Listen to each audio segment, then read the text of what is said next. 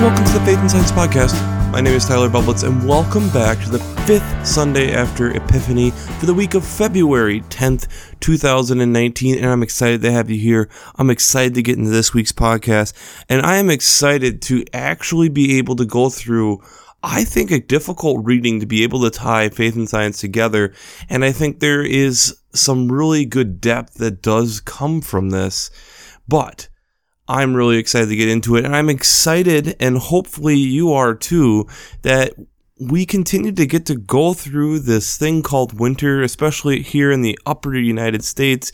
In Minnesota, we're just getting more and more snow, and I think it's kind of fun. It's kind of beautiful. It's really enjoyable to see. Yes, it means some work with shoveling and different things of that nature, but it's still exciting. So, before we get into this week's podcast, we have to do our shameless plugs. Of course, we have our shameless plug for Working Preacher. If you haven't checked out Working Preacher, I'd highly recommend it. Between their Sermon Braidways podcast, their commentaries, their discussions, it's a great resource to use. I use it since I'm not an ordained minister, and it helps give me some direction on where to go with this podcast. Between listening to seminary professors of Caroline Lewis, Ralph Jacobson, and Matt Skinner, it gives me the confidence to be able to bring you this podcast, and I would highly recommend checking it out. Second of all, if you watched the Super Bowl, you maybe saw a brief ad for God Friended Me, and it's coming back here in the next little over a week, and I'm excited about that. February 17th, it will continue going with the season, so it's a perfect time that if you haven't seen it, to check it out and to catch up on a past couple episodes. I really enjoy it because it brings up some really good faith discussion, kind of discussing and thinking about how to walk out the faith in the 21st century that we're going through right now. So, let's get into this week's podcast. The gospel reading this week will come out of Luke chapter 5, verses 1 through 11. And this is where we have Jesus at the lake of Gennesaret, which is also could be translated as the Sea of Galilee. A large crowd gathers around him. He decides the best way to be able to teach these people is to go out in one of the fishing boats. So he has one of these boats belongs to Simon. And so he goes out, sits down, which is the traditional way of how they would have taught at that time. You don't stand up, you sit down. And after teaching and speaking, he says, cast your nets on this side of the water one more time. And Simon Peter, or Simon at this point, kind of says, we've been out all night, we haven't caught anything, but if you say so, we'll do it. And they throw out their nets, and there are so many fish in their nets that he waves over to another boat to come and help them. And I think of actually a really key point that is brought up that can be very quickly overlooked. When they came back and filled both boats and they begin to sink. So essentially how I read that is if one boat had taken on all the fish, it would have just completely sunk. That it needed that second boat to be able to share the wealth. And then this is where the Luke's call story of the disciples, so that he then follows Jesus as he continues with his early ministry. Lot there, really neat story. There's a lot of things I think we can pull out of there and tie together with science. The first reading is from Isaiah chapter 6, verses 1 through 8, optionally 9 through 13. And this is where kind of the beginning call story of Isaiah, that you have the Seraphath sees them, which you get also brought up in the Revelation at the end of the Bible, but you have this, he's in front of them having 6 wings and how they cover his face and his feet, and then 2 he flew with, and they're doing the holy, holy, holies. And Isaiah, when being talked to, is, woe is me, I am lost, for I am a man with unclean lips, and I live among people of unclean lips, yet my eyes have seen the King, the Lord of hosts, coming from verse 5. So then they take a live coal, touch it to his mouth, and then you have this pretty fast transformation. Now that this has touched your lips, your guilt has departed and your sin has blotted out, coming from the Seraphath. Then I heard a voice of the Lord saying, whom shall I send? Who will go for us?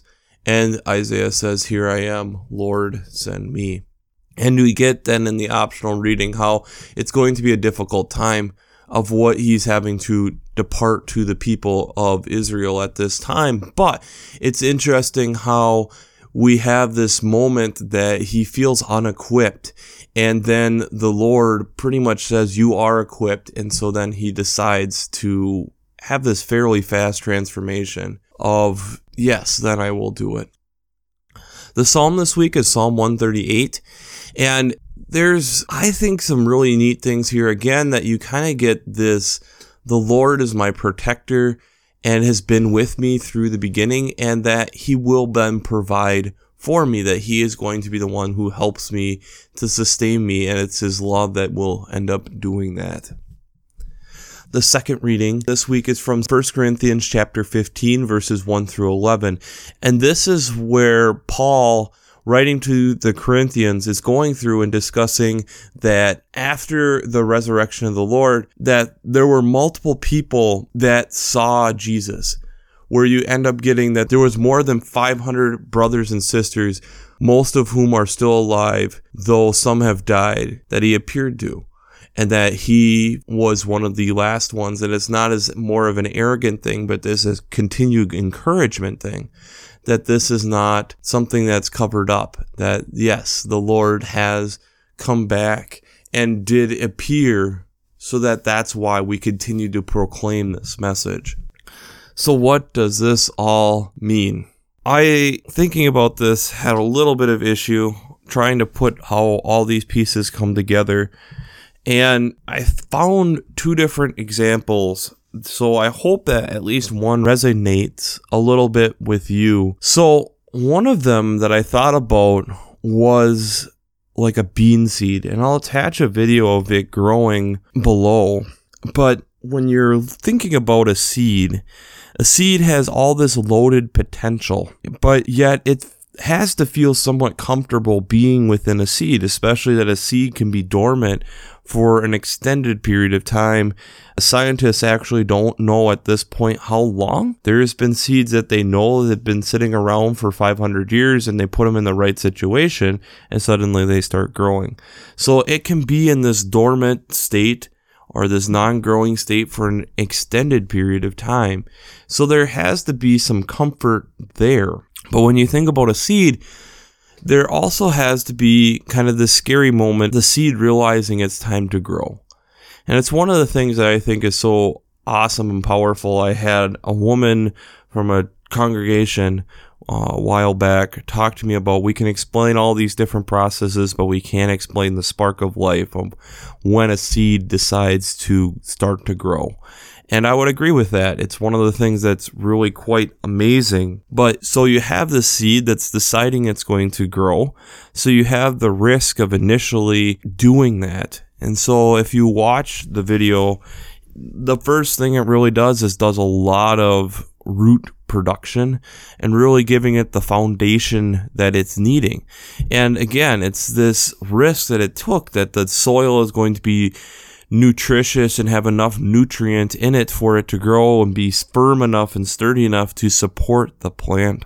Meanwhile, that it's going to continue being able to get enough water for it to grow and enough sunlight for it to grow. But I think one of the other things that's really important too, that's a big risk for a plant, is when it is busting through the soil.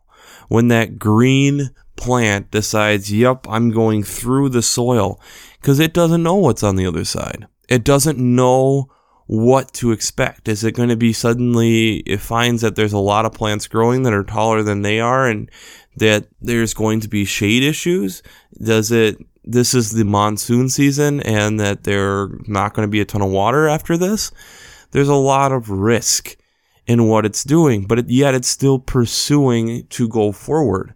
And if we take a bean plant, for instance, or any kind of vegetable plant, you have then, as it grows and if it is given the opportunity to mature, the amount of seed production, the amount of growth, the amount of fruit is way more than that one initial seed ever was. And that's where, when I look at these gospel texts, we first and foremost, when the situation is right and God is telling us to do something, no matter how uncomfortable that may be, no matter how much of a risk it may be, we have to trust that the Lord is going to provide and that He is then going to nurture that. So that's where some of that discernment and making sure and understanding that it's God talking to you is a major and difficult part of the faith. But understanding that, okay, when this happens, no matter how crazy it sounds, if it's God, it will work. So then they take that initial risk that you're laying down your roots, you're starting to think about busting that plant through the soil. And I think of the gospel reading with Peter, where he's like, okay, yeah, I'll cast my nets one more time. He casts the nets. They're almost breaking. There's so many fish. The nets are almost breaking that he needs to call over another boat. And I think that's a very important point for me is when you're tending a garden or tending a plant, it's not just an individual person usually. It's going to provide multiple to be able to share, to be able to hopefully maybe even have multiple people tend to the garden to help this plant grow. But it's even if it is just yourself, there are so many factors that are outside of you that you're playing whenever you're gardening. Is the soil nutritious enough for that plant to grow? Is there going to be enough water for that plant to grow? Is there not going to be enough sunlight for it to grow? Is there enough space for that plant to grow? There's a lot of these external factors, and we can try to control as many as we can, but we still can't do it on our own. There's things that we have to trust God is going to still provide and do for us. And I think when we take that risk to put our nets into the water and are trusting and knowing that God is telling us to do this, when we come up, there is going to be fruit that others can help us with and being okay with sharing that load. It's one of the things I think is really powerful with this scripture, and understanding just because we don't think we're qualified, kind of like the Isaiah reading, that's not an excuse, because God will make sure that we are qualified to be able to do whatever we're needing to do. I did say that there was a second example, and I think it's kind of interesting. It's something that I hadn't quite thought about in this way, and I found it a little bit helpful when I was kind of thinking about this, especially when I'm thinking about, as part of my job, how do I help people with their faith? So many of us probably had New Year's resolutions, and a lot of those probably dealt somewhat with a number that we get when we step on a scale. And it's really interesting that this is such a big thing, but it makes a lot of sense. There's a lot of different health problems that come with having excessive amounts of weight. And especially here in the United States, it is one of the biggest issues that we are having. So the typical human fat molecule looks like this: carbon, or C55, hydrogen, or H104, and oxygen 6. And it's these long, fatty chains that we have within our gut. And I was watching a TED Talk, and again, I'll drop it down below. I highly recommend it. It's a really good TED Talk. And he poses the question of, when we are losing weight, where does it go? And if you know basic science, basic chemistry, you know matter is neither created nor destroyed. So when you're thinking about this and going through it, I mean, the answer that a lot of us, I think, would give is that you're using it as energy, but energy is a different unit than fat. So when you're calculating energy, you're going to be calculating it in kilojoules. It's a way of measuring energy. And if you're thinking about fat's in kilograms. So you're going to have some type of conversion rate, but you're still also going to have something that stays in kilograms. So his whole, I kind of question that he was going through as a physicist and who's done definitely some decent chemistry from what I see in the TED Talk and using kind of mathematics to help figure this all out, gonna ask that question. And so first it's kind of explaining how diet fits in with weight and that our body is kind of like a pool noodle. And I really actually like this analogy. If you put an almond in the hole of a pool noodle and tip the pool noodle, the almond comes out on the other end. Is that part of the pool noodle? No, it just went through it. And if you think of our body and our digestive system, for the most part, that's kind of what's going on. The stuff that leaves at the end is just kind of the fiber and different things, and hopefully we've extracted as much of the nutrition out of that as we possibly can.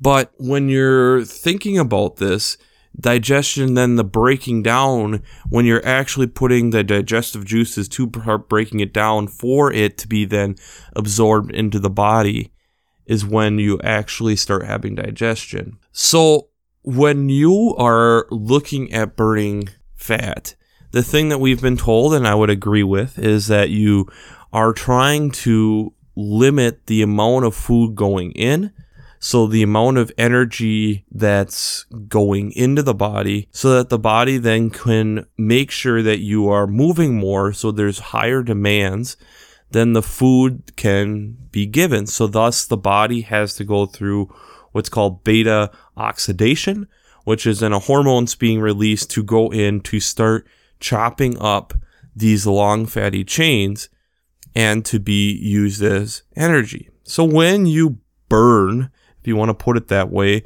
these fatty chains, what do they become?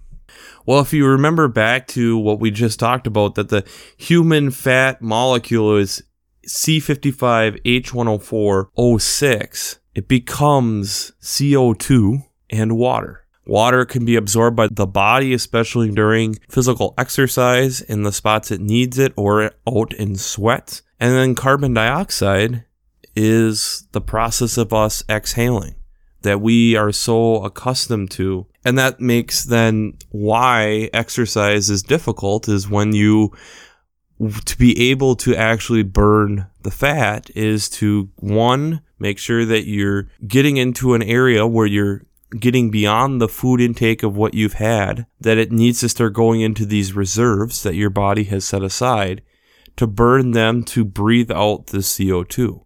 And the best way of doing that and getting more inhalations and exhalations is through exercise. So it's, for me, when I'm thinking about that, it's a simple process. And the amazing thing that as we go through and are doing this process, and how sometimes it can be so discouraging with weight loss, is that 84% of that fat molecule is going to be breathed out in CO2. We don't see it. 16% in water, some type of water, but 84% is just breathed out. And since when we breathe out, it's in a gaseous form, it's really hard for us to see and comprehend it, and so it can be easy to be discouraged. We get discouraged because we don't see it. We don't understand that even though we're working hard, we've put our body in the right situation for the body to decide that this is the time to start breaking these different things down, to be able to burn these extra reserves that the body has set aside for a time such as this.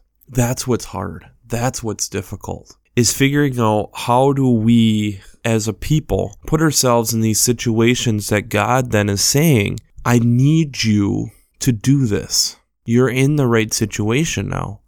And it's so easy for us to make up excuses or go through excuses and say, no, I'm not ready, or no, this isn't the right time, or no this, no that. And God doesn't say no like that. Now is the time. And I think for so many of us, it's so easy then to get discouraged when we're not seeing the results, when we're not seeing the progress that we think we should be making, because maybe 84% of it we won't see right away. It's going to be stepping on this magic scale later and realizing that a significant number of it disappeared. And it is like a little bit of magic on where did it go? And that's why in order to really lose weight, and his kind of summation in this TED Talk is to eat less, move more, keep breathing. And it's, I think, a really good kind of mantra for the faith, for the ministry, is no matter when times get tough, and trust me, we've all been there, that you keep going.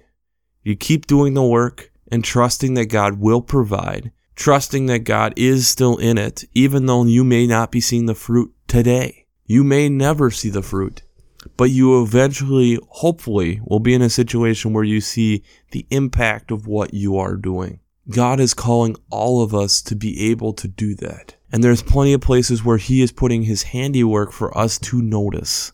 For instance, since we've talked about food, think about where does this energy that we get from food come from? It's the bonding of these different molecules, of different sugar molecules, and the way that plants, and since even when you're eating meat, they eat plants. The way that plants do that is through sunlight. So it's literally the light is providing you the energy that you need. So you're eating sun energy. If the Lord is the light of the world, I think it's at least a funny coincidence that we run on light energy. So remember that when things are getting difficult in your own ministry field, that you are running on light energy. So we need to get into the Twitter question from last week and Twitter question for this week. The Twitter question from last week is, are there places that you have put correlation and causation together when they shouldn't be? And again, that's a very difficult question just to kind of comprehend and wrap your head around. And I think at times it happens a lot in ministry, that there are a lot of things where we decide that because this is happening, we need to do this. And that may be that God is maybe changing something. I know for me, with dealing with youth, it's something that goes on quite a bit, that this is the way that it used to be, so this is the way we should do it, and we're just not doing it right because we don't have the numbers. And maybe it's time that God is saying that this is a time for change. I've put you in the right situation. You need to just trust me. And that's sometimes really difficult to be able to wrap your head around. For this week, though, I want the Twitter question to be, what situation has God put you in that He has said, go, and is expecting, here I am, Lord, send me? What situation has God told you go, and He's expecting your response to be, here I am, Lord, send me? He is expecting the idea of, yes, I will do this. And I think it's one of the things that's really scary, especially I feel as we get older, is that we like things staying the same. We like understanding things and feeling comfortable with the way that things are. And God doesn't always work that way. And sometimes that's what makes it really difficult. But the change, the shaking things up, is one of the most powerful things that we can actually do for our faith. It's through this that we learn. It's through this that we grow. It's through this that God is able to fulfill the mission. So we don't have to be afraid of change.